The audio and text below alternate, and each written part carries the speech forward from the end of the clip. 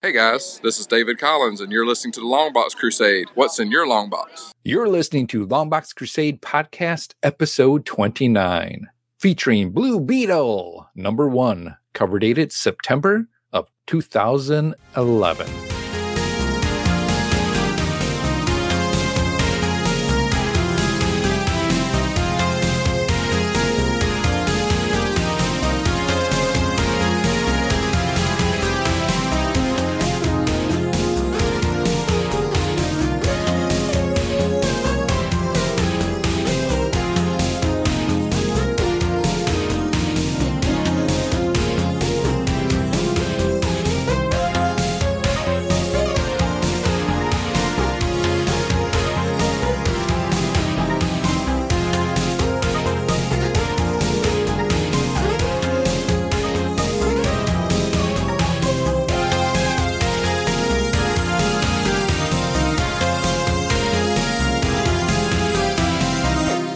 Hello and welcome to the 29th episode of Longbox Crusade. I'm your host, Pat, aka DJ Christatos. The Longbox Crusade is a podcast where each episode, a random cover month and year is chosen, and then an issue is selected from one of the Longbox Crusade crew members' comic collection. Each episode, we will summarize, review, and reminisce about the issue, ads, and events of that time period. But before we do that, let's see who's with me in the studio. As always, we have Jared Elbrick, a.k.a. Death Code. Hey, Pat. I'm just back from the smoothie store. We got a tropical smoothie here in town. And it was kind of a celebrity run-in. Are you familiar with the musical artist Enya? Who can say? I really don't. I see you are. You just quoted a song. Unless that was a strange she sings that song? Mm-hmm. Yeah. So I met Enya over at the Tropical Smoothie. And I was all like, smoothie up, Enya. Bringing back old bits. That'll be it. Pat just right. Because smoothie and it doesn't make sense. It doesn't. But I wanted to bring back an old bit. Yeah. I grabbed like a couple of pieces to the puzzle that didn't quite fit. And I still try to put the puzzle together. I think that's where it got me. That's all right. Because in my mind, I'm still trying to play this. Well, smoothie up Enya. I'm going back on mute. And like, is Enya really into smoothies? I don't know. Jason, the Weasel Skull Ulbrick, is here with us as well. You like smoothies? I'm smooth up Enya. Yes, I do. But hey, man, I got a Beetle joke. You want to hear it? If I say no, will you? I'm going to read it anyway. Okay. Then go ahead. So a dung beetle goes into a bar. He doesn't order a drink. He just takes a stool. It's a dung beetle. Because he wants a place to sit.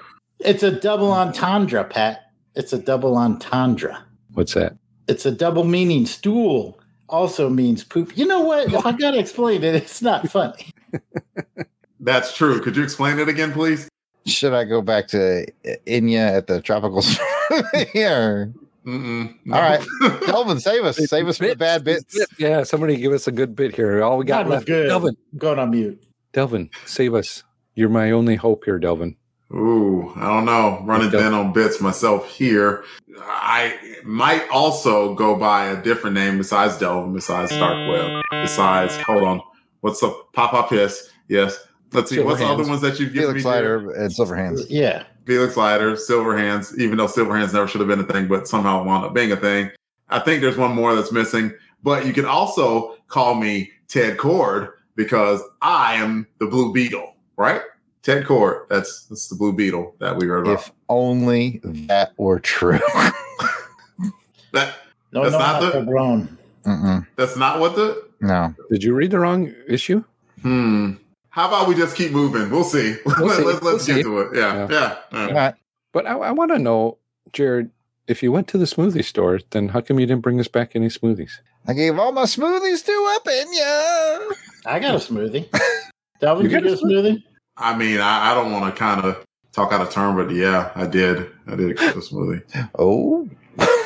I actually got 2 smoothies here. Oh, there's the problem. They're both delicious. You guys. So he's got 2 smoothies up in ya. Yeah, old bits are coming back today. Smooth as up in me. All right. Well, before we go on a Bitcapade, I guess, whatever. Bitscapade? Bitscapade. That's it. Yep. Let's go ahead and find out what's the current Crusade doing right now with the LBC crew. Well, let's go a quick around, and we'll go right back to Jared. Got a current Crusade you're working on? Yeah, I'm doing it right now as we're recording. I'm sitting here inking some pages of Cold Lightning #3, the final issue in Van Allen Plexico's sci-fi action adventure miniseries, and just trying to finish that up, man. I know it's unoriginal, and I do that one a lot, but that's literally what I'm doing right now. That's all right. Jason.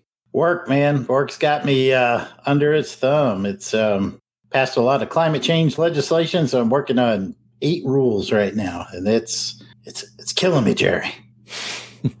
They're killing podcast Weasel Skull here.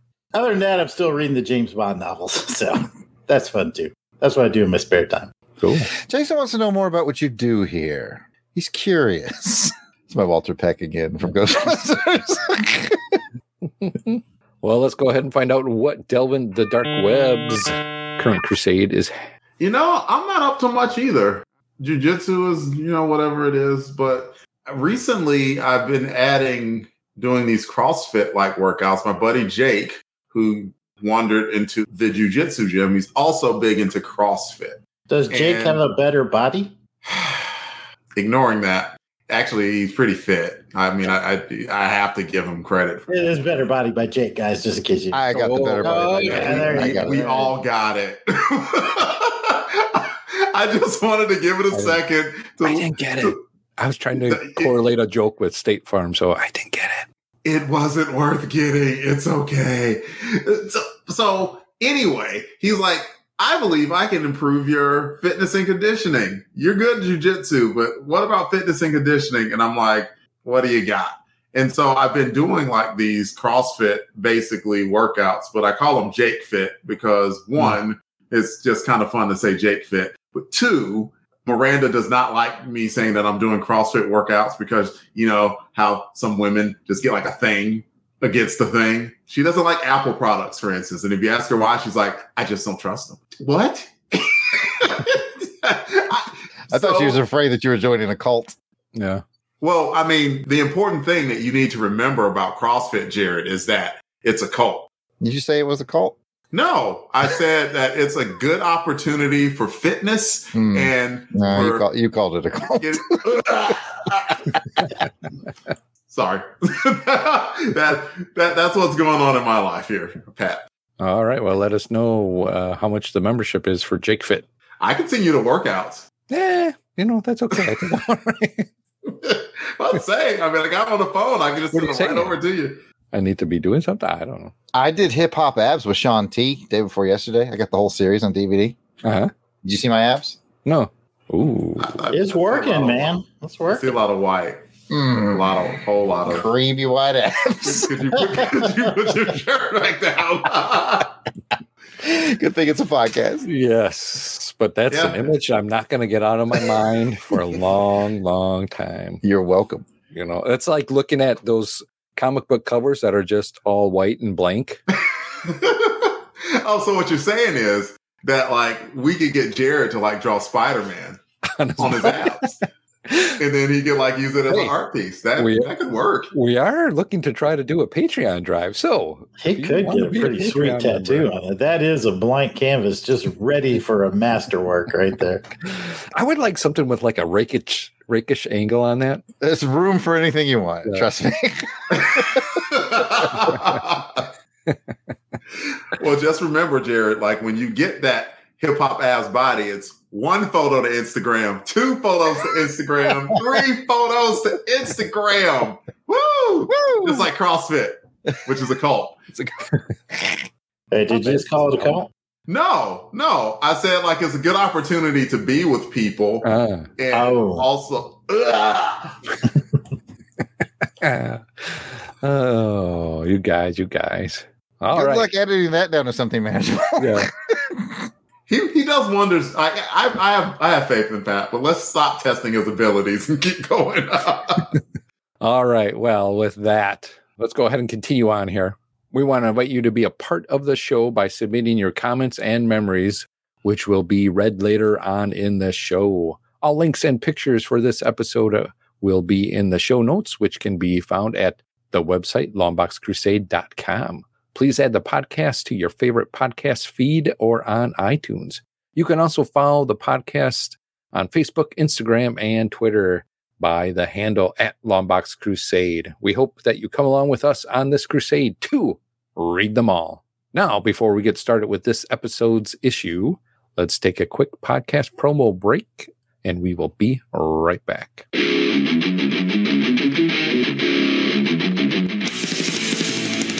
Monthly.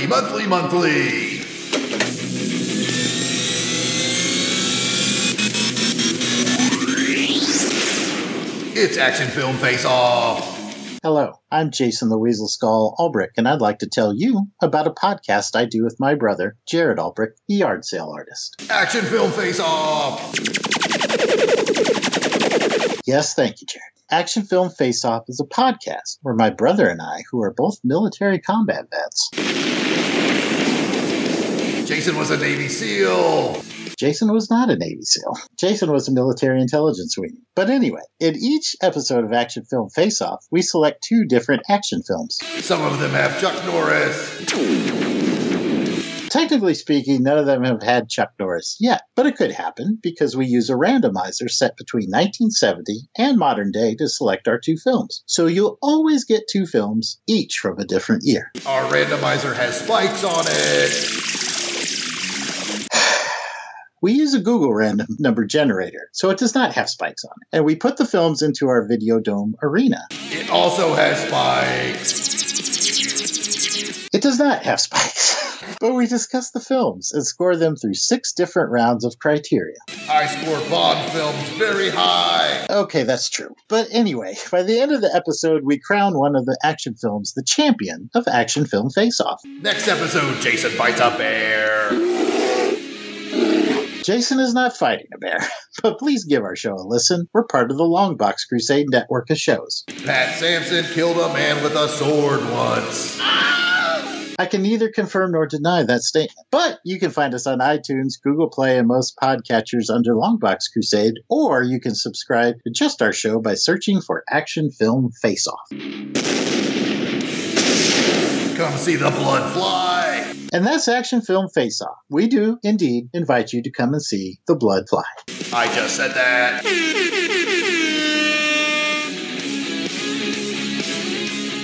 Welcome back from the break. Now let's get to today's adventure from the Longbox. And it has been my pick. So I had wanted to choose something kind of different from what we've been doing before. We've been doing some, 80s, a little 90s. I'm kicking it all the way into the 2000s, going to 2011, and we're going to start off with the beginning of the New 52. And we are going to be looking at Blue Beetle #1 from the New 52. Woohoo! So credits for this issue was provided by Mike's Amazing World of Comics website. Publisher was DC. Its cover date was November 2011. Its on-sale date was September 21st, 2011. Cover price was $2.99. Editor was Eddie Berganza. Writer is Anthony J.L. Bedard. Penciler was I.G. Guevara. Inker, Rue Jose. Letterer is Rob Lea. Colorist is Peter Pantes. You can read along with us in the reprints of Blue Beetle #1, the variant cover, or DC Comics, the New 52 hardcover, or Blue Beetle Metamorphosis trade paperback. Cover credits go to penciler Tyler Kirkham. Inker is Sal Regla. And speaking about the cover, let's get a cover description from Jared. You got it. The DC Comics logo is the more modern Star Swoop logo, and it is in red, just as the top right cover blurb is also in red, and it reads, The New 52. The Blue Beetle logo sports a blue and a white beetle, if that made sense. The word blue is in blue. You got it. The main action is a high-tech, high-energy drawing of the Blue Beetle as he swirls upside down, blasting some kind of electric white energy. The background is orange, because orange and blue always go together. Back to you, Pat. Ooh, I see what you did there. War Eagle. War Eagle, Pat. I got it.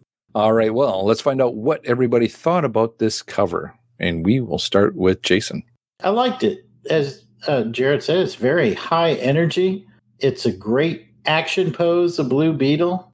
I like the logo. I think the orange background really kind of makes it the blue and the black of Blue Beetle pop. He just looks like a cool character with the little beetle wings in the background and those two massive guns growing out of his hands there. It just looks really action-packed, frenetic, and it's a good cover for issue 1, I think. Delvin, what's your thoughts on it? Yeah, I'm right there with Jason. I think it's a great cover. It's just super dynamic, and it's something that makes Blue Beetle look like he's powerful, but dynamic and fun. And those are things that you might want to see in an issue 1, especially if you're a newcomer to the comic book world and you see something that's kind of fun and wants to catch your eye like that. I think it's cool. I don't know why they couldn't go with IG for the cover, because IG drew some very good interiors. So I'm surprised that they didn't let him get a crack at the cover. But Tyler Kirkham, he did a really good job on it. And Tyler Kirkham and company, because I know it takes the inkers as well. But very good job. Jared, what's your thoughts? Well, Pat, I'm glad you asked. I like it because the Blue Beetle is at a rakish angle. I do like the orange and blue color scheme. Drawing and inking tech is never fun, and there's a bit of tech in there, and it looks really good. Colors are great. It's a really good cover. What about you, Pat? Bring it home. I think, like you guys said, the blue and the orange really make this pop out to you when you look at it. And with the Beetle, he's a little more jazzed up here, a little more techied up than before, possibly. I'm used to, the Ted Cord version, so seeing this newer version really interests me and what kind of grabbed me about it, just to learn more about the Blue Beetle in itself. So I think it's a really nicely drawn cover. And, Delvin, like you said, why didn't have IG do it? I don't know. Maybe they needed him to just make sure he gets the inside done and then have somebody do the cover. But still, nicely done drawing of the Beetle on this one. Jason, Jared's got out the color wheel. You got to speak to it, Jared. Color wheel. Got your blue. And again, we've always talked about how you go opposite to make it pop the best. Guess what's opposite? Orange. Orange. Orange. Correct. Color wheel never lets us down. All right. Well, with our thoughts about the cover out of the way, let's go ahead and get into a synopsis. And that'll be brought to you by me. Oh, boy. Dangerous waters. Everybody strap in. Anybody need a drink or anything? Yeah, hey guys, if you guys just want to walk away, go drop a deuce or whatever, and come back. Let me check out the synopsis. Blue Beetle, Blue Beetle, Blue Beetle. When you need some help, he'll save the day. Blue Beetle fights evil. Blue Beetle with a strobe like gun, he's on the way. Friend to everyone but the villains. A hero flying his trusty bug. The title for this story is Metamorphosis Part 1. Many years ago, an alien world in Space Sector 2 is under attack by Kashakai, a scarab originating from the Reach. Along with its presumably unwilling native host, once the scarab's vessel wakes, he is offered the job of subduing more worlds by the Reach commander. At the same time, another scarab is shown flying through space, barely escaping a Green Lantern. The scarab drops into subspace and crashes on Earth, next to what appears to be an ancient Mayan pyramid. In the present time, teenager Jaime Reyes is invited along with high school dropout Paco to their friend Brenda's birthday party. It's explained that Brenda's Tia Amparo Cardenas, who hosts the party, will not let her security guards allow anyone in without an official invite. When asked by Jaime, Brenda claims to not know why her aunt is so strict about security. Back at the Reyes' residence, Jaime begs his parents to let him go to Brenda's aunt's house for the party. His parents won't allow it. They explain that they won't let him in that woman's house for his own safety. Jaime doesn't understand and angrily leaves. Like all teenagers do. They just don't listen. Parents just don't understand. Later on, Jamie sneaks out with Paco driving him into Casa Cardenas. Their trip is cut short when they accidentally get in the middle of a fight between two groups of superhumans, both groups' objectives being a backpack containing the Blue Beetle. One of the superhuman groups had been tasked specially by Tia Amparo, a.k.a. La Dama, to retrieve the item. The backpack ends up in the car, and one of the superhumans expresses intent to kill Jaime and Paco. Jaime grabs the bag and tries to run away. Brutali's attempt to kill Jaime by throwing a knife into his spine backfires as this seems to cause the scarab in the backpack to fuse with Jaime. A blue and black alien armor covers Jaime's body as he explains the name of the scarab, Kashada. And that's where we leave off. So let's go ahead and find out what you guys thought about the story. And we'll start first with Delvin. It's short. It read really fast for me. I had to read it twice. I read it once this afternoon, and I wanted to read it again before the podcast because I was like, did I miss something? We all know the beats on issue 1 of a book at this point. You got to establish the main character. You got to establish a few of the side characters who are important to the main character. You got to see the main character in the costume that they're going to be in. That's the whole point for reading the book. And it covered those beats, but I don't know. Something about it really just didn't capture my attention other than the prettiness of it. It almost read like an Image comic book from 1993. That was, even down to the fact that like they initially in the prologue established Blue Beetle as like this like complete, bad and, the armor's going all crazy and everything. But, oh, wait, what did I do? My memory's hazy. It just felt very Imagey. And that's not really a complaint. Image sold a truckload of comics. I have Image comic books.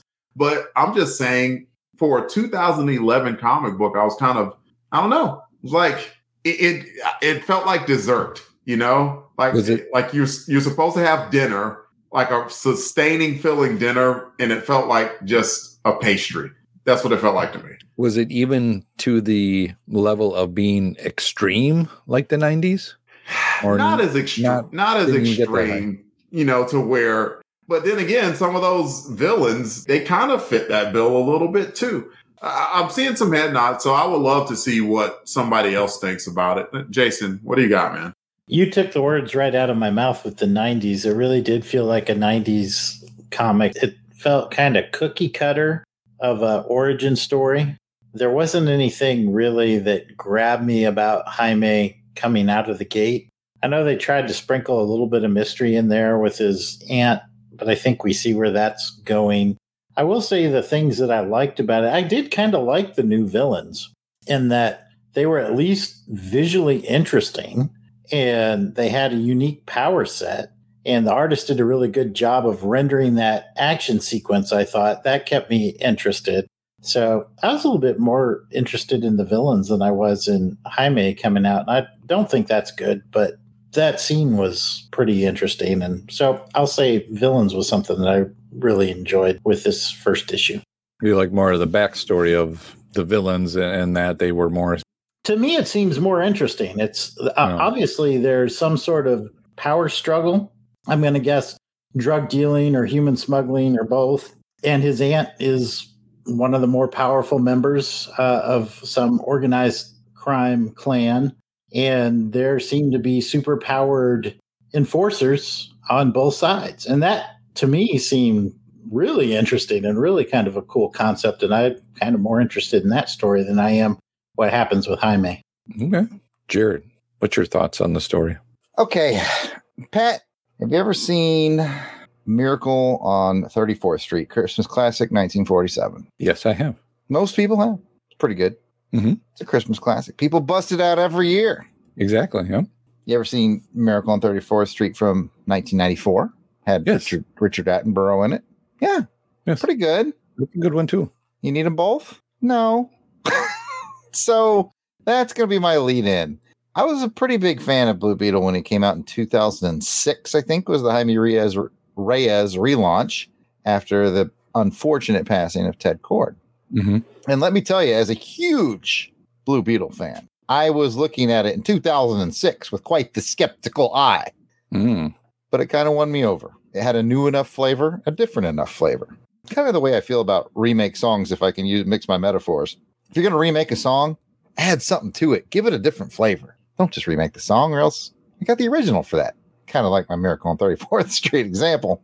So 2006 rolls around. Jaime Reyes becomes Blue Beetle. That launches. I get in on the ground floor with issue 1. Give it a shot because I like Blue Beetle and I like where it's going. It's got a new flavor. It's got a south of the border flavor. It's got a teenage hero. He's going to eventually kind of do some stuff with the Teen Titans. It's cool. It was cool. It was good.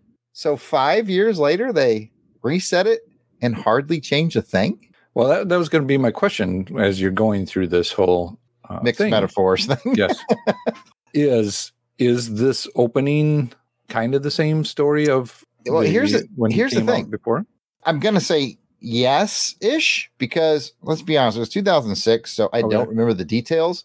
But okay, let me mix in another metaphor. It's like the time, okay, we're going to my third one now, but at least I'm going back to movies. It's like the time I went and saw Watchmen at the theater, and I was like, that was pretty good. And all the super Watchmen fans were like, no, man, it sucked, it deviated, blah, blah. And I was like, it'd been so long since I read Watchmen, I couldn't remember where it deviated. So it must have hit all the right notes because it was kind of what I remembered, and I liked it. So kind of similar here. Did it deviate? It probably did, but it still hit kind of all the right notes. It wasn't different enough for me to notice. Mm-hmm. So it was just like, so 5 years after this kind of bold new direction for Blue Beetle, they took a same approach. Just felt needless to me. Again, 1994, I'm going back to the original metaphor. 1994 Miracle on 34th Street, not bad. No. But do you need it when you've got the original? I don't think you do. And that's all I have to say about that. I want to add to that. I never got the point of the New 52. DC made this decision, and it's like, you know what? Probably our biggest drawing power is our history and our decades-old characters, which are rich in backstory and iconic in nature. And you know what we're going to do? We're going to whitewash it all just to do it. And I remember when it happened, I was just like, why? Like they were in the middle. I think it was Detective Comics, maybe. Detective Comics was just on fire and like just putting out great stories. As a matter of fact, like Batman didn't even really change its story. It kept Scott Snyder and Greg Capullo, and they really kind of kept the same story that they had. And it was just like, why? Get it. And so, go ahead, Jared. Oh, okay. Jason and I talked about this just yesterday, I think. And for some reason, Marvel and DC kind of do this from time to time. We all know this. They, Heroes Reborn, Heroes Return. And the marketing thought process clearly behind it is, well, we've got too much continuity. We need to get in some new readers. We'll start fresh into it. We'll get new readers that way. And I got to ask, has this ever worked in the history of comics? Because as Jason and I mentioned the other day, we jumped into Spider-Man and X-Men and Daredevil and all that stuff with decades of continuity because we pretty much jumped in the early 80s and we were children and we figured it out. It's not hard to figure out the continuity. So I feel like these gimmicks of New 52, Heroes Reborn, Heroes Return, Crisis on this and Crisis on that, I don't think they actually ever work the way the company thinks it works. But I'm just guessing. I'm sorry, Delvin, I hijacked back to you. You're fine. It's worth it if it has a definitive in and out. And New 52 it wasn't successfh. It's the equivalent of like a plane that kind of takes off and it's like a real bumpy takeoff and all the fans are like, not fans, the passengers are, what's going on? And they're like, you know what? We're going to land the plane. it wasn't a good takeoff. Like something's wrong. Like maybe an engine's a little shot. Like we're going to land it. Because they sort of retconned it. And a couple of years later, they did the Flashpoint thing. And it's just like, so, because I remember at the time, I collected Flash for a really long time. And then they sort of retconned Flash. And then they did this New 52. And then they did, I was like, I don't feel like, I don't know which Flash this is. I don't care. And so like a character such as Jaime Reyes gets caught in the wash where it seems like they had a good idea. It's like, hey, Ted Kord died in, Jared, help me out, which storyline? It was Countdown. Infinite Crisis. Infinite Crisis. Right, the Infinite Crisis, I think, is actually happening there. And it was Maxwell Lord who killed him, right? I don't like to talk about it, but yeah. I know. But that was a powerful storyline. And so, okay, they did that. And then they brought Jamie Reyes. And, you know, some might say cheap, some not. But, I mean, it was a pretty good way to bring a cool character and develop the whole mystique and aura behind Blue Beetle, but then like to just retcon it 5 years later almost renders it meaningless to me. Well, and it goes to bring into that point, well, like Jarrett was saying, when you do that, wouldn't you as a company want to be able to sell your old back material in trade paperbacks, you know, omnibuses, things like that, to go, well, here's all this continuity. You can jump in where you want and don't worry about it. We got you covered by all these big omnibuses, trade paperbacks, and all that day. You can just go back and read and catch up along the way. And by the way, you can give us money for it. Let me say this. I mean, it's a tough game to play. I do get it. If you're the publishers and you're the editors and you want to bring in new fans. But the problem is you cannot alienate the old fans and have old fans like going out of the airlock while putting new fans into the seats that the old fans were in. You want to build a bigger plane. And that's kind of the problem with these retcons a lot of times.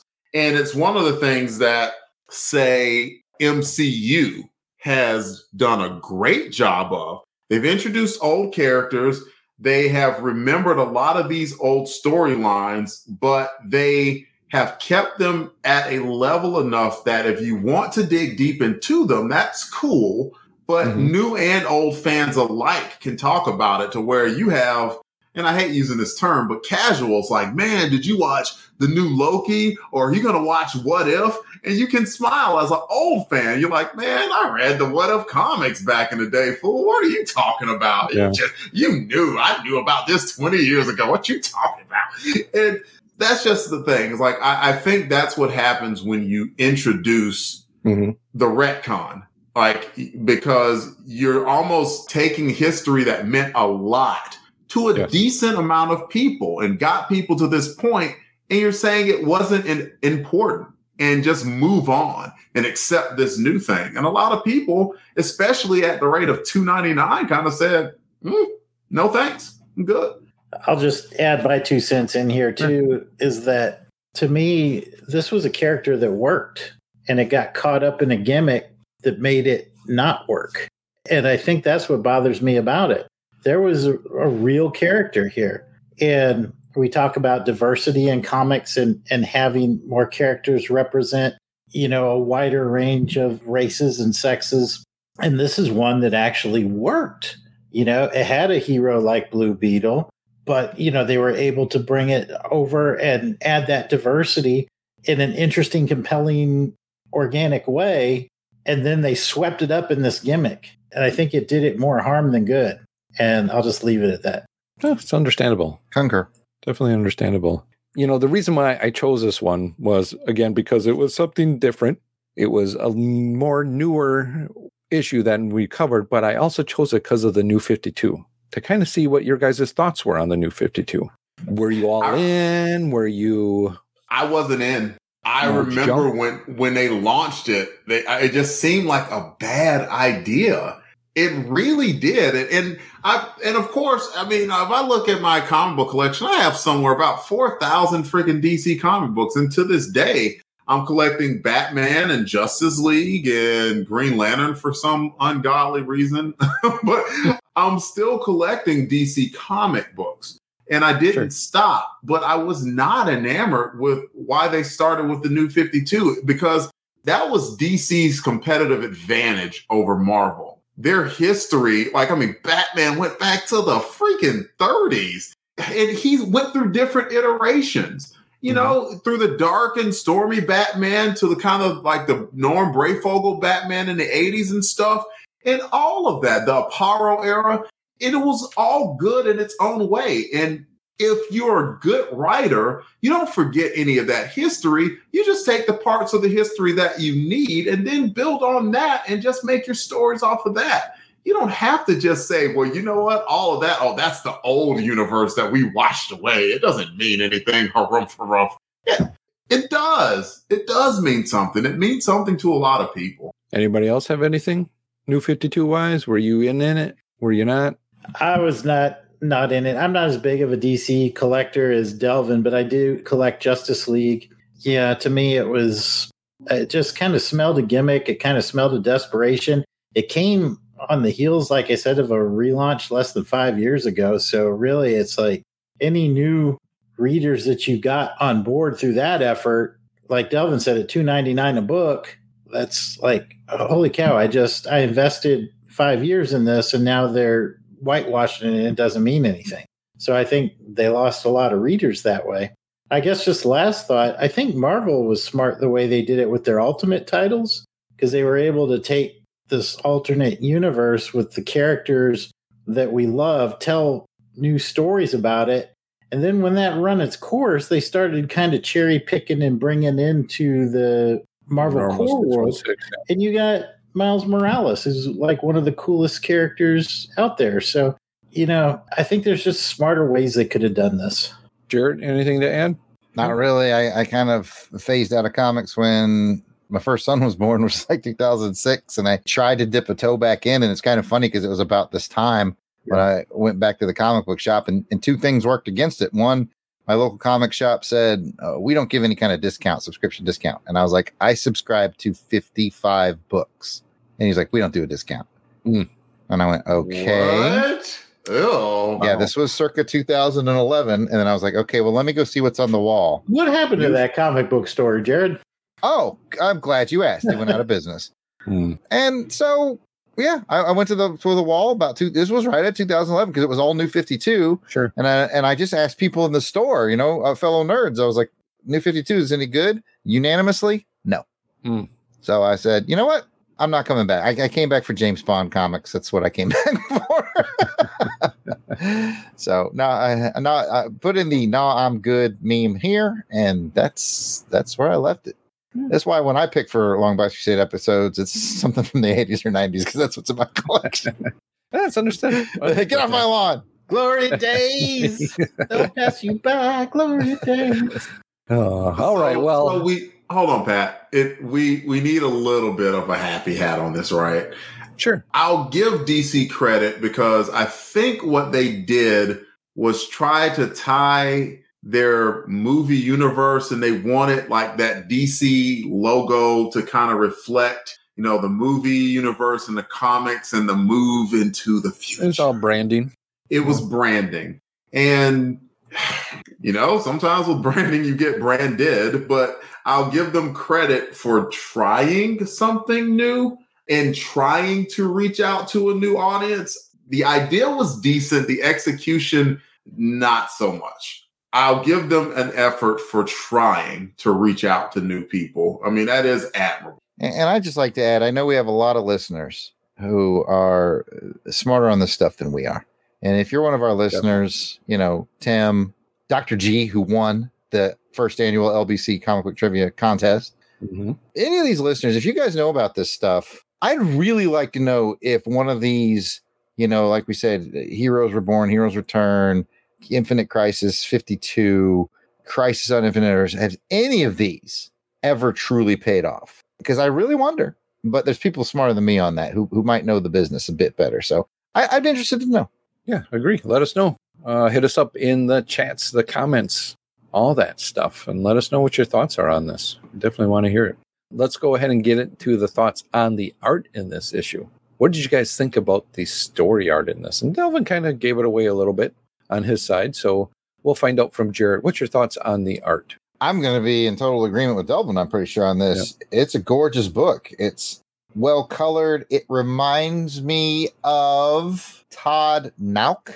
Yes. Young Justice artist. That's how I know him.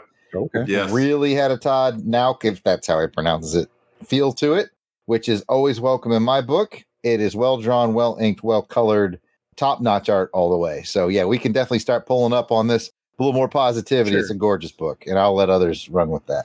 Jason. Oh, I agree. The art was spectacular, cover to cover.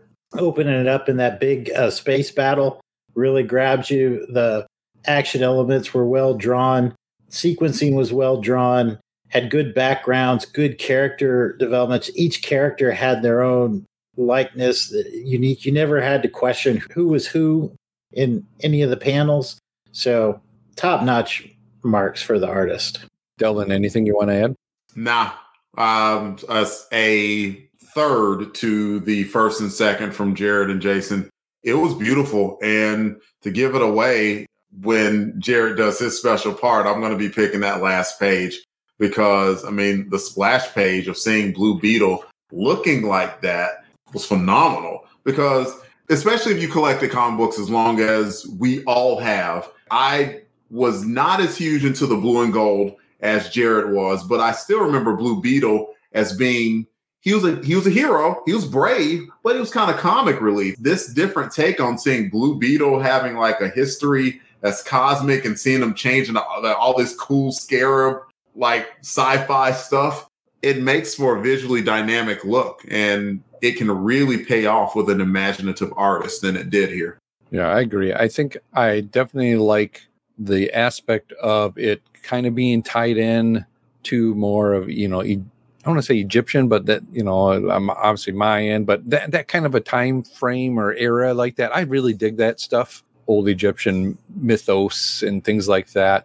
I think that brings in a lot of mystery and intrigue to stories like that because it was a time when we weren't around. So, swashbuckling adventurers and with a more updated, modern, techie kind of feel to it was really neat. And to just see the art with all that tech that's going on, even in the beginning when they're being attacked on that alien, Sector 2 area or wherever, that's really cool to see, someone's vision on other worlds and other species, things like that. Just really interesting to me, but definitely a great art job.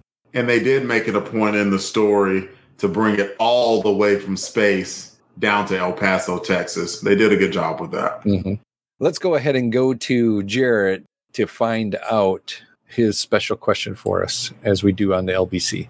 I've got it for you. All right. So we are at a convention, and IG or IG or however he wants to go about it is there and has all the original art from this first issue. And he says, you guys can have one page gratis. What page you picking? I think we're all going to pick the last page. Let's just go around and check on that. Jason, last page. Yeah, that's really the only choice in my humble opinion. Delvin, last page. Yeah, if we're talking to IG, because the first thing I'd be like is, you got any of those covers for Blue Beetle one? I didn't draw that. Oh, oops. I didn't draw the cover. Can I get the last page then? Thank you, sir. So yes, agreement. Pat, last page. Yeah, it definitely is. It's unanimous. It's a great page. I mean, it is. I mean, I realized we were at a con. We're probably getting pencils, but just hats off to the great ink work, the color work. I mean, no slouching in the background. It's wonderful. It really is. So we're going to timeshare that last page. Then. Yeah, I have to timeshare that one. We can put it up in LBC Studios. Basically, that's what you came for this issue for, was to see that last page. Mm-hmm. Yep, absolutely. Well, I know we talked a lot about the New 52 at this time, but are there some other memories or maybe even other memories around the New 52 at this time that brings you guys back to anything? Let's go to Jason. 2011 New 52. Like I said, wasn't really enamored with the New 52 concept, but I did look forward to, and I picked up a couple issues of the Batman Superman. I think Greg Pak was writing it at that time. Does that sound right? Somebody's going to correct me. Yeah, we're going to have to leave that to the audience. There was a Batman Superman, but I don't remember who wrote it and was drawing it at the time. But actually, I guess the memory, you can scratch all that, because the memory that really popped into my mind goes back to when Ted Kord died, when we were talking about that. Because I was in Germany at the time, and I started reading Infinite Crisis. And in Infinite Crisis #1, they allude to the fact that Ted Kord is dead. And I was like, what is going on? I've got nothing. I'm in Germany. I have no sense of what's happening. So I'm like on the phone to my brother, Jared, help me out here. And he said, oh, you got to have Countdown to Infinite Crisis. And then he sent me a copy. Jason's being polite. It was more like, hey, the bad man shot Ted. He shot at Ted. Calm down, Ted. No, he told me. I was like, what? They shot Ted. It's that Gorgon just dead. What is Blue Beetle gonna do? Still haven't gotten over it. No, it doesn't seem like it. Yeah, well, I'm sorry to bring up some old bad memories for you on that one. Delvin, what do you got? I was trying to think of my New 52 memories. I'm drawing a little bit of a blank. I was in the middle of, when was this? August, September of 2011? September 2011. I had moved from Maryland earlier that year to Alexandria, Virginia, to be closer to the Pentagon job that I had just started in that March. So there were at least those new things going on in life. I was learning all about the largest office space in the United States. And I'll tell this joke for Jason's sake more than any. Please do. They have people from all of the armed forces, junior enlisted, doing tours of the Pentagon, and people went in for the tours and everything. And you hear them all the time. And I'm walking into the main part of the building or whatever, and I'm hearing somebody giving, this tour, and someone's like, and the Pentagon is like one of the largest office buildings in the world, housing over 16,000 people. 12,000 of them are officers. And I was like, oh, so that's the problem.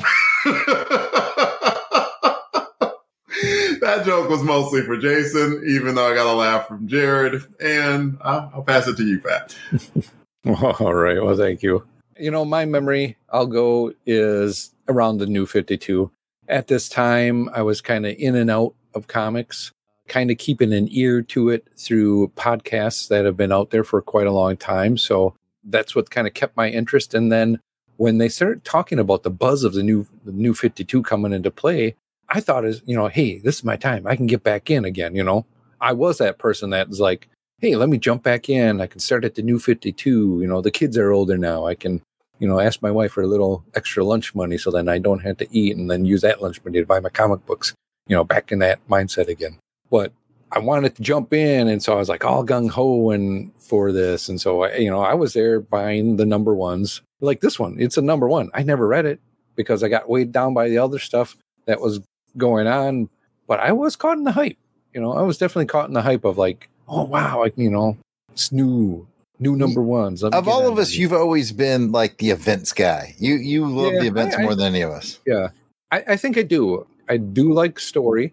Art definitely helps it along, but I like events. I like big to-dos, that are sprawled out over time or just over things like that. I'm actually curious, Pat. So out of the four of us, you're the one that really dove in the hardest. Were you satisfied with the outcome? Were you happy with it? Once I started reading some of it, like Delvin said, the Batman didn't really change much from where it was before.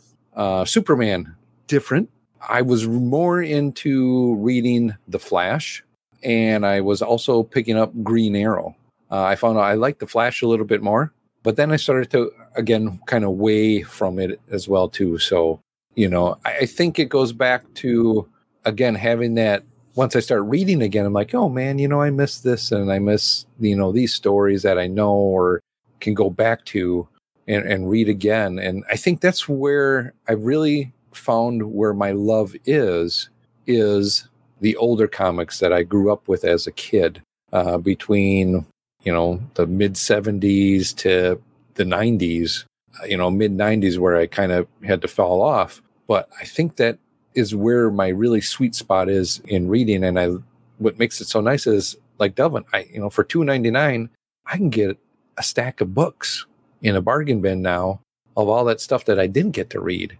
And I know there's such a rich history and universe building, world building, character building that I can just go back and dig into. So I think that's what I kind of learned from this experience. Not that nothing's wrong with it. And I think it's good to help kind of mix things up a little bit. But yeah. I agree with you. I find myself when I go in the comic store now, I'm more excited. Like I found a pack of old 70s Tarzan comics from Marvel Comics. I was like, Sure.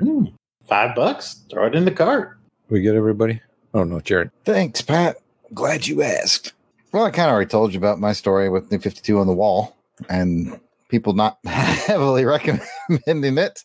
But I do want to point out that 2011 in January, Delvin and I went to Arizona and watched our beloved Auburn Tigers win the national championship in college football. That was great. It was great.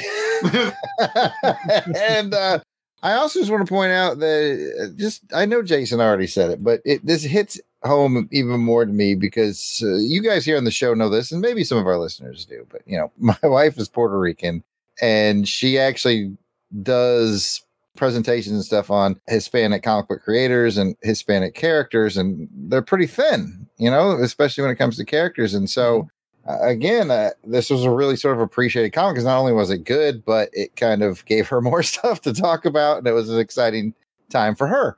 So, it was kind of a win-win. And then, like we said, to reboot it just 5 years later without even much of a change to it. But to put a positive spin on it, I can't say enough about how much I love Ted Cord. So when he was gone, like I said, when that new Blue Beetle came out, and I was like, suspicious eye, like, you will never be my Blue Beetle. And within, a couple of issues, I was like, it was so different enough and kind of doing its own thing and building its own world that I think they did a good job because they made it so different and yet accessible at the same time. So, overall, Jaime Reyes Blue Beetle, thumbs up from Jared. Which is hard to do because I'm tough on the Blue Beetle. You're a tough cookie there. I am. I do agree. I mean, I really like the concept of the Blue Beetle and to see this updated kind of form of him and with them kind of bringing in the new, 2000s with this. I think I like just the change of pace with it. They did a really good job. And obviously, he's stuck around for quite a long time now. I don't want to give a whole history lesson on the Blue Beetle, but for those of you who go all the way back to Charlton with Dan, I think, like, he got the scarab and it gave him powers, right? Mm-hmm. And Jaime Reyes got the scarab and it gave him powers. It never gave Ted power. True. It never did. And, they may have addressed that at some point, like why or something like that. But if they did, it got past me. But I always thought it was kind of fascinating that the scarab kind of just picks and chooses who it's going to help. And it never gave Ted the power. So Ted just did it all on his own. So I don't know. Full respect to Ted. Definitely understand that. All right. Well, I think we've about covered this issue and its events and surroundings. So with that, it's going to bring this part to an end. But if you got a comment or a question, or you want to educate us a little bit more, please do. Let us know. Send us an email at contact@longboxcrusade.com or make a comment on the Longbox Crusade Twitter, Facebook, or Instagram page. And we will be right back. And action! It's Fade Out. Hosted by film fanatic Rob Kelly and a roster of special guests, Fade Out will examine the final films of Hollywood's brightest lights, part of the Fire and Water Podcast Network.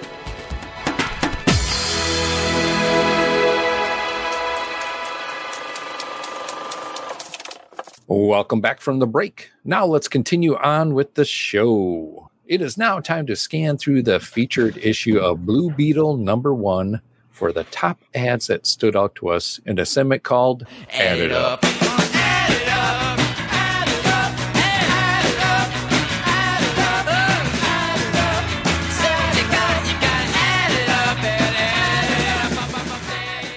Here are the ads that stand out to us in this issue. Let's go ahead and start with Jared. You got a favorite ad? You know I do. I wonder which one you're choosing. You want to guess? I'm going to say the Flash shoes. Nailed it in one. Yep. Oh. Classic heroes, classic shoes.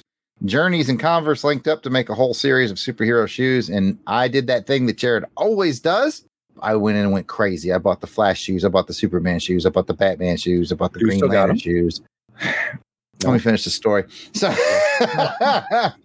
I do this and I buy them and I'm like, these are going to be the coolest thing. And then I put them, in a box and in my closet.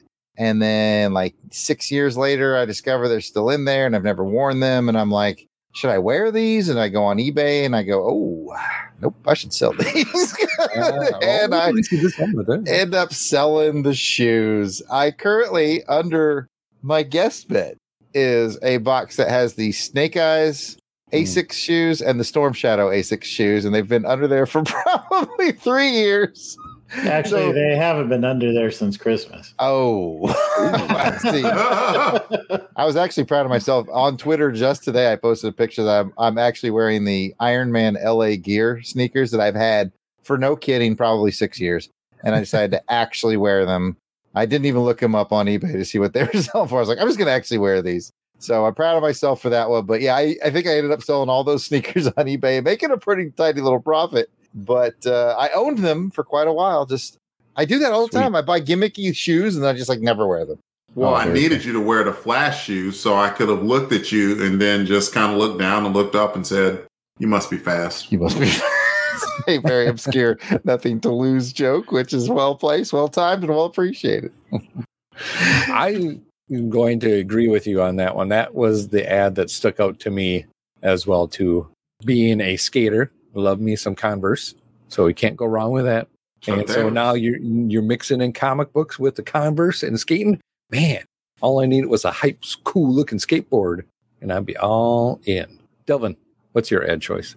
I'm going to go Chris Bosch there holding a glass of milk, standing next to a baby giraffe who's taller than Chris Bosch, because it was advertising about the Dream Team that I guess played in 2012. Can't remember how they did, but seeing as how I think this is about the third or fourth straight gold medal that the U.S. men's basketball team has taken home, it's easy to assume that the 2012 team struck gold because the men's basketball team pretty good at the sport of basketball. Mm-hmm. So, yeah, I do overall just think it's a pretty cool ad, though, for, Got Milk or whatever to do the one of the USA men's basketball team members like that. So just cool ad. Is that Got Milk still going on right now? I don't think so. Is that kind of run its course? I think it has, but it was a pretty effective campaign. Got Milk was around forever. Everybody getting the milk mustaches. Yep. Mm-hmm. Cool. Quick update from Jared, who did the research. The 2012 United States men's Olympic basketball team did indeed win the gold. The leading scorer was Kevin Durant. The leading rebounder was Kevin Love. And a leading on assists was a little-known player named LeBron James. Aha. LeBron James. Got it. That guy's going places. He is. That LeBron may or may not be something pretty soon. I'm still undecided. Jordan's a goat. Anyway, it was coached by Mike Krzyzewski. Did I say it right? Krzyzewski. Just go with it. I don't know. Krzyzewski. I've heard, now that you said it, I've heard that before, and I feel silly. But anyway, that's all I got. Don't worry. That's one of those that if you know how to really spell that name, you are a true sports fanatic. I know it starts with a K. Kryz, I think. Go figure. Jason, what's your pick for an ad? I'm going to go with the Star Wars Padawan Menace Lego movie. Yes. I love those Star Wars Legos. Those Lego movies are always entertaining. I'd throw that on and give it a watch. Cool. Those are always fun to watch. And just Legos. Man, what I would have gave for Lego Star Wars back in it, Oh, man. Yeah. Back as a kid. Granted, we had, the best toys, the Star Wars toys, but man, to have some Lego one too, man. I remember when my friend got the space Legos, when those came out, where you have the lunar capsules and the moonscape. Yeah. I was like, oh, son, we're going to have some fun with these Legos. And who wasn't building Star Wars stuff back, out of what you could from that? Yeah. You were kit bashing some Star Wars stuff. Well, Devin was not. No, Devin was not. He was getting the chicks. Yeah, he's too busy in the schoolyard.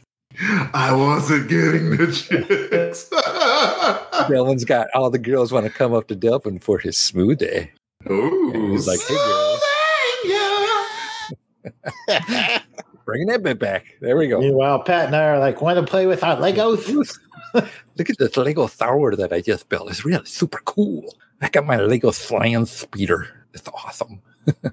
I just want to give one quick mention to an ad, and it's on the back page. It's the Hot Wheels ad, and they're going back to the 80s with this one, with a super cool van.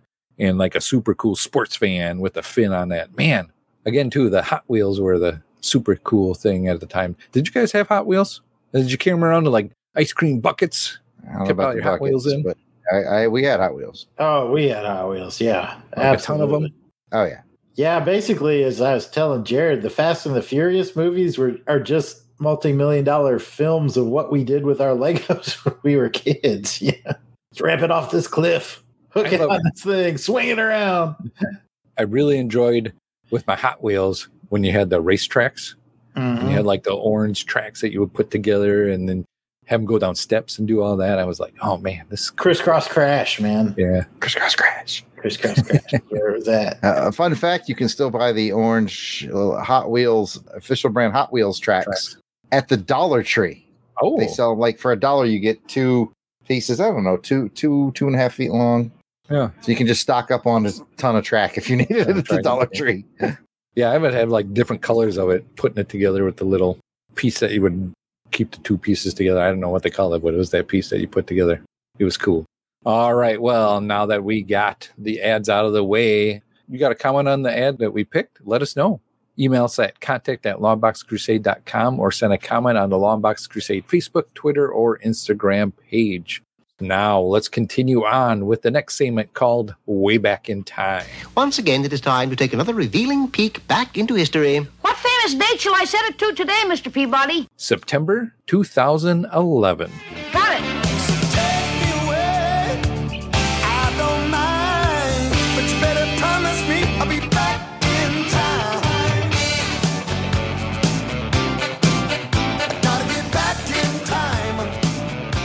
All right, let's go ahead and hit some major news for September 2011. Pick one, Jared. All right, Pat, on September 19th, Ashton Kutcher debuted on 2.5 Men, that's when he officially replaced Charlie Sheen. Tiger Blood! Who I suspect was off winning. I remember, like, during that, they did this insane interview, and I can't even remember who the reporter was, and she asked him, like, are you bisexual? And he's like, I'm bi winning. He was nuts. Also, 2.5 Men, I never watched it. I like even just watching like a few like minutes of it, I'm like, how is this a popular show? It was not funny at all. But that's me and CBS comedies. Go ahead, Jason. That'll start me on a rant. All right. I'll take it from here. On September 16th, the critically acclaimed Drive, starring Ryan Gosling, is released. He's dreamy. I knew that would come out from you. Man, I could do 2 that have to do with my lovely wife, Miranda, and I could do 1 that reminds me of that year entirely. So I'll go with my wife. September 12th, Love on Top, single released by Beyonce. It won the Grammy Award for Best Traditional R&B Performance for 2013 and was the Billboard Song of the Year in 2012. Forget that Stinkfish for. I know plenty of Beyonce tunes, but that one is not popping into my head. I don't know it well enough. I would know it if I heard it. I don't know it well enough. Yeah, I'm probably the same with you. If I heard it, I'd probably go, oh. Anyway, maybe it'll show up in our music section. Maybe it won't. Who knows? I just looked. It doesn't. September 20th, New Girl starring Zooey Deschanel debuts on Fox. And if you haven't seen that one, that's an actually good show. My daughter was watching the streams of it, and I would happen to just come in and catch it, and then I would just get captivated by it because it was kind of, that oddly fun thing to watch, and there was a story being built all the way through the whole seasons too. So check that one out if you get some time. I've seen exactly 1 episode because it featured Prince. He was in there, yes. And that episode was hilarious. It was good. I didn't watch a lot of New Girl, but it was funny. I remember initially not liking it because I thought they were just really trying to sell that Zooey Deschanel was quirky. And it's like, really? That's worth a series? But it was funny. It was legitimately funny. The better parts are the characters around her, because she's the roommate with 3 other guys, and just those guys are the fun parts of it. I think she's fun too. I just at least add that. She's all right. All right. Well, with that, let's go ahead and roll into the top 3 movies for September 2011. Jared, tell us what is number 3? Well, Pat, I'm glad you asked. Number 3 is a little movie called Dolphin Tale. Check out the tail of that dolphin, yo. Wow. Somehow it got $139 million, almost 140, and I have nothing on Dolphin Tale. I failed you all. So, bye. I got nothing. You know, if you ain't seen it, I ain't seen it. It's got to be like a Disney, you would think, right? Doesn't it seem like something they would do? It's either that or the Dan Marino story. I guess that's maybe it's the Dolph Lundgren tale. That's just ridiculous. Would you watch it though, Jared? Yeah, I'd watch it. I know Jason would. Any action film face-off fan would watch a Dolph Lundgren tale. What's number 2? Oh, number 2. Actually, I know this movie and I enjoyed it quite a bit. It's Moneyball, and that had Brad Pitt and Jonah Hill, and it raked in $145 million. And the number 1 movie was Contagion. It made $158 million. That's hitting a little too close to home right now, so let's move along.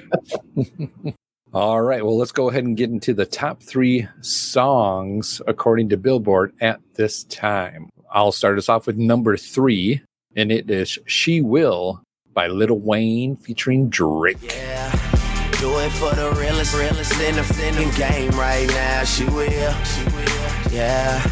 Do it for the realest in the game right now. She will.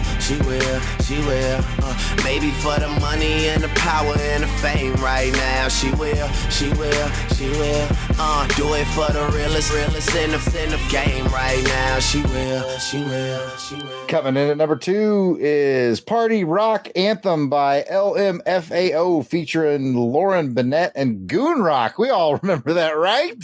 Yeah. Goonies are good enough, right? Tonight. Okay. Good time. Party rock.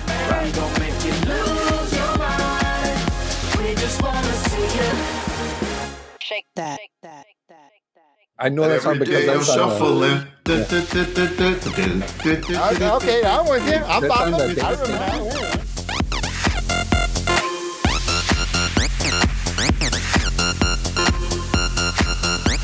Shuffling. Yeah, there you go. I want to hear that song now. It's a fun song. Party Rock is in the house. You know it. tonight. Yeah, I got it. I remember now. Okay. And I guess I'm left with number 1. I know the person. It's Last Friday Night, TGIF, Katy Perry.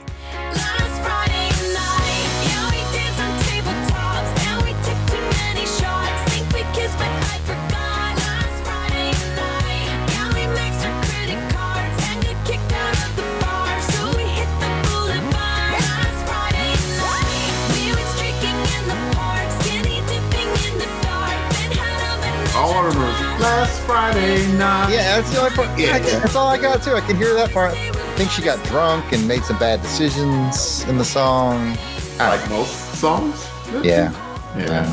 You can definitely tell where our key points are in our pages. This is We why go back to the we 70s. comics from the 70s, 80s, and maybe the 90s, Pat. Yeah, I think so. We need some hip kids to help us out I with want to these. go home, Pat. I want to go home. Freaking Katy Perry's.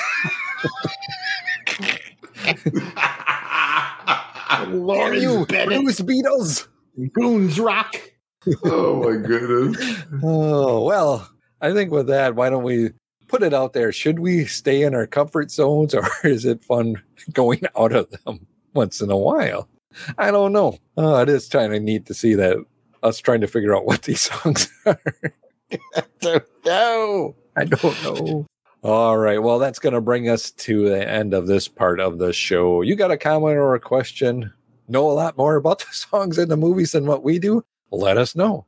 We're obviously some old folks, but we would still love to hear from you. So email us at contact@longboxcrusade.com or leave a comment on the Longbox Crusade Twitter, Facebook, or Instagram page. And we will be right back. This year, in 2020, we will see DC Comics celebrating the 80th anniversary of Robin, And so will Terrence, Ryan, and myself here on the podcast. Every other episode this year, well, as long as Rob can keep everything straight, will have us following Tim Drake in the 1990s/2000s DC timeline. The following episode, we will be joined by a selection of special guests throughout 2020. The guests will be selecting their favorite Robin and a story that connects them to the character. It could be a comic, movie, animation. Hey, wait. So, could we be reading Red Hood and the Outlaws on this show? Or Nightwing. Yeah, that's the idea. Whoa. Wait, so you're opening the door to not just Tim Drake, but any Robin? Yeah. So does that mean Rick Grayson? Yeah, like the New 52 Helena Wayne, Robin of Earth 2, heck, even the pre-crisis Robin of Earth 2? Or, dare I even say, Damian? Batman Forever? 1950s detective and Batman stories? Batman 66 episode? Batgirl Stephanie Brown? Teen Titans Robin with Wolfman and Perez? Jeff Johns and... oh no. No. Scott Lobdell? No! Okay, while I give my co-hosts a minute or so to digest all of this information, you can find our show, Robin Everyone Loves the Drake Comic Podcast, through the BatmanUniverse.net podcasting network. Also available on Apple Podcasts or wherever you traditionally listen to your podcasts from. Now, if you'll excuse me, I think Terrence might need a bottle of water or maybe a paper bag. No, New 52. It's gonna be okay, Terrence. It's gonna be okay. Change of Tim Drake's origin. Don't worry, Terrence. Crazy Red Robin costume. It's gonna be okay. Maybe it won't happen.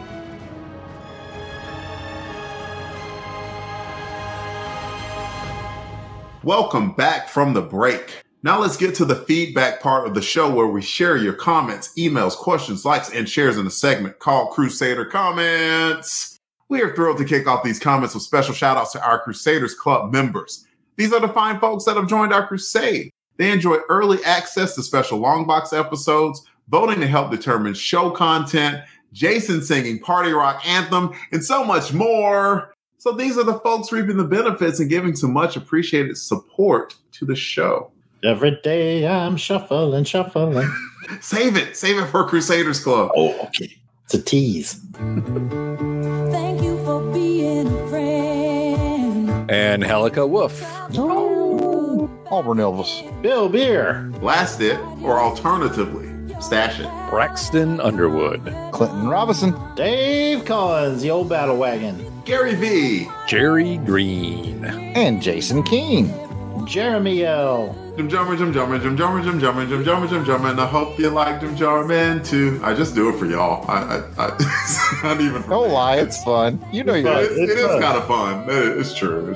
Joe Thomas. John Watson. Jose Pollo. Josh Strickland. Kathy Bright. Maxwell Treva. Michael Wagner. Miranda W. P.D. Devons. Paul Hicks. Rick from Jeff and Rick Present. Rob Morgan. Ross Michaud. Paul Hicks. That's all I'm going to say from now on, so just keep on going. So should I just pick up Ryan Daly? Yes. Okay. Ryan Daly. Samantha Maney. Sean Urbanski. Paul Hicks. Steve Cronin. Tim Price. Toronto Cap. Paul Hicks. And Brad Morin. If we missed anyone on our list, and we did not miss Paul Hicks, I heard it 3 times, we apologize. Please keep in mind that we record these episodes well in advance of release, so if you're a recent addition, we should be adding you soon, but still, no worries. Just let us know that we missed you by sending an email to contact@longboxcrusade.com, and we'll get it straightened out. As a reminder, you can become a Crusaders Club member by heading over to patreon.com and searching for Longbox Crusade. For as little as $1 a month, you'll get access to the amazing world of the Crusaders Club. Come check it out. If you don't have any extra scratch lying around, but you still want to help us out here at LBC headquarters, please take a moment to write a review on iTunes for this podcast. Even if you just want to keep it short with just star ratings, it helps raise the profile of the show, and we will share your review on the next show. We do have social media likes, shares, and retweets from episode 28 of the Longbox Crusade, where we talked about Web of Spider-Man issue 39 from June 1988, where we know most of the songs. Yes, much more comfortable, yes. All right, and Pat will start us off. Andrew Morris. Andy Pellerito. And Helica Fetty Wolf. Aru J. Sandy. Over in Elvis. Baby Skeletor, yeah. Blake Martin. CB Dave. Charlie Green. Chris Shea. Chris from BTO and Dat Books. Let it roll! Down the highway! Na-na-na-na-na-na-na-na-na-na-na. Christopher Willett. Cis Ruz Salvador. Clinton Robinson. Coffee and Comics. Comic Reflection. Dale MacGyver. Dangerous Darren Sutherland. Dada Toby. Dave Miller. Days of High Adventure podcast. Dear Watchers, a Marvel What If podcast. Desi LaSalle. Edward Huey. Esmeraldo Andre. Fan Film Fridays podcast. We got one from Fanny. I don't know if it's MI or Michigan, so we'll say Fanny MI. Gene Hendricks. Jason, I don't think you're Fanny at all.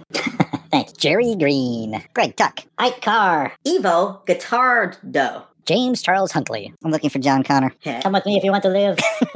Dun, dun, dun, dun, dun. Miss John Connor. John Javers. John Javers. Damn it,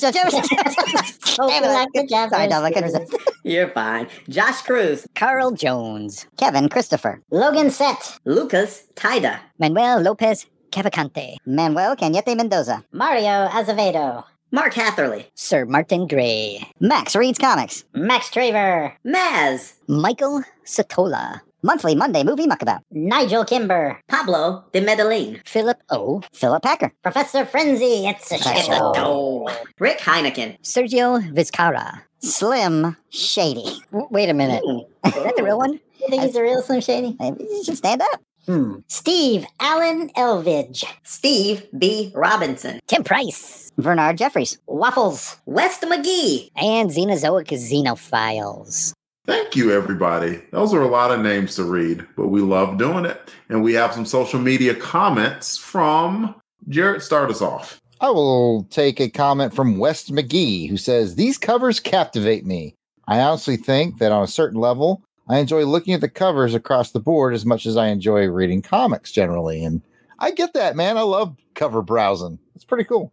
And thanks for writing in, West McGee. That might have been a first-time commenter. Well, I'll pick one up. I think this might be a first-time commenter as well. Ike Carr says, the looter had seen better times. Yeah, that old dude had hit a rough patch, that's for sure. A little bit, man, a little bit. We have a comment from Monday Monthly Movie Muckabout. Did I say that right? No, I said Monday first. Monthly Monday Movie Muckabout. Said it right that time. Who says, memo to self. Find something cheap to send Pat to make him feel good about himself. Say it's from a 007 film. He'll never know that it's not. Wait, is this on my personal notes or a tweet? Do you remember the reference to that, Pat? I do. Jared had gotten some sweet stuff from our friend Rick. Yes, shout out and thank you, Rick. Awesome stuff. Thank you. And I was just asking, where is my sweet stuff? Yeah, mine got lost in the mail too, Pat. Christmas is coming. Rick. Maybe he pulls your name, Pat. Maybe. Otherwise, I get duped again. I will take one from the Ryan Daly. And it's always fun when Ryan writes in. So, Ryan, please continue to do so. And he says, it's about time you guys covered a Spider-Man comic. This guy gets us. This cat. It is kind of funny that we regularly podcast about Spider-Man, and then given the choice, we read a comic about Spider-Man.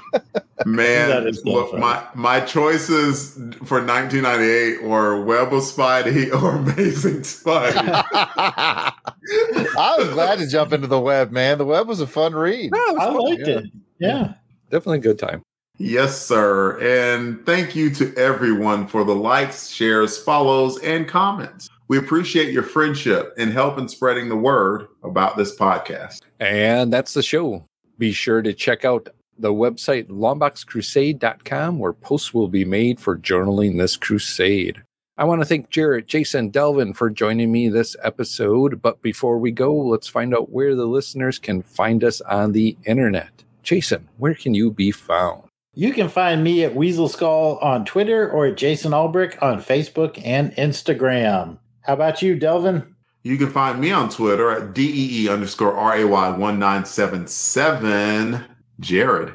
I can be found at Yard Sale Artist, Twitter, Facebook, Instagram. It is all at Yard Sale Artist. Pat, where can you be found? Well, Jared, I'm glad you asked. You can find me on the Twitter at Christatos01. And if you want to interact with us via live chat and be entered to win some free stuff on our live raffles, join us on our next episode of Doing It live stream over on YouTube. We do that on the second Sunday of every month, and we start around 3:30 p.m. Central Time. And if you were following along with us, we just got done playing Pictionary. And man, we ruffled some feathers. We just scraped by beating the Crusader Club members, people in the chat. It was a tough race, let me tell you guys. Photo finish, definitely. Oh, no, it was such a great time. We love being with everybody and chatting with them. So please come and join us. And you can do that by looking up the Longbox Crusade on YouTube and subscribe and smash that bell, click that like, do whatever you got to do so you know when we go live. Thank you for listening, and we hope you enjoyed this episode of the Longbox Crusade. You got a comment or a question, email us at contact@longboxcrusade.com or leave a comment on the Longbox Crusade Facebook, Instagram, or Twitter page at Longbox Crusade. Until next time, take care, and please join us for the next episode as we continue on to Crusade 2. Read them all!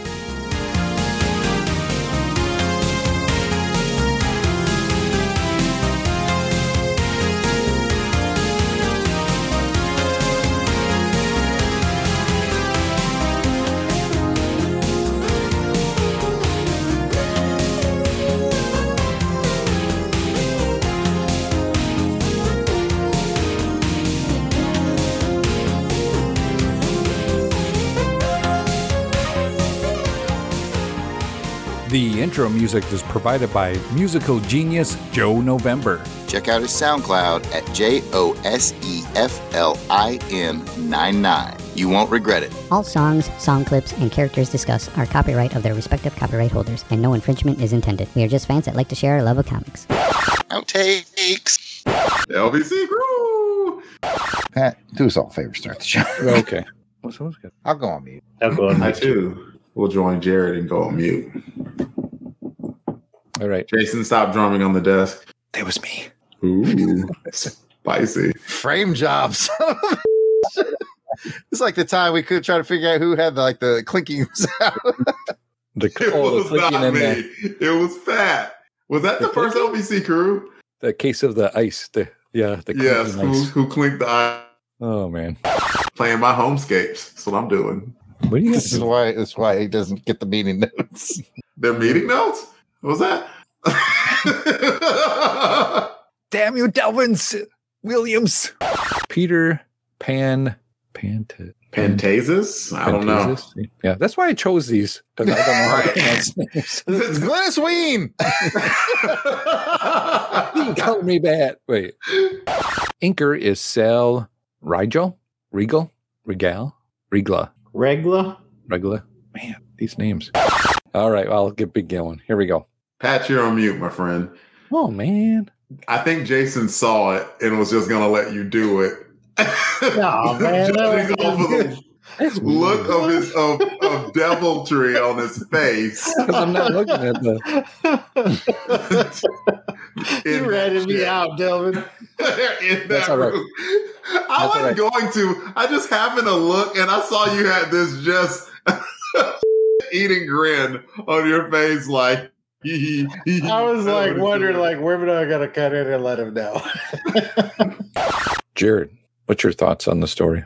I don't know if he's queuing up Pop Nuts or not. I'm sorry, I wasn't paying attention. I'm just getting a little research. Here we go. Take me away. I don't mind, but you gotta promise me I'll be back in time. On September 20th, New Girl, starring Zoe Deschanel, starring Zoe Deschanel. Is Lil Wayne the guy? No, that's Lil Jon. Lil Jon. Okay. Lil Jon. Bless your white heart. Sorry. It's not so much white as it is old. I don't know. I don't know any of the artists from this era. Friday. Night. No, that's not. That's not it. It's the Bay City Rollers. Friday night and I'm rocking.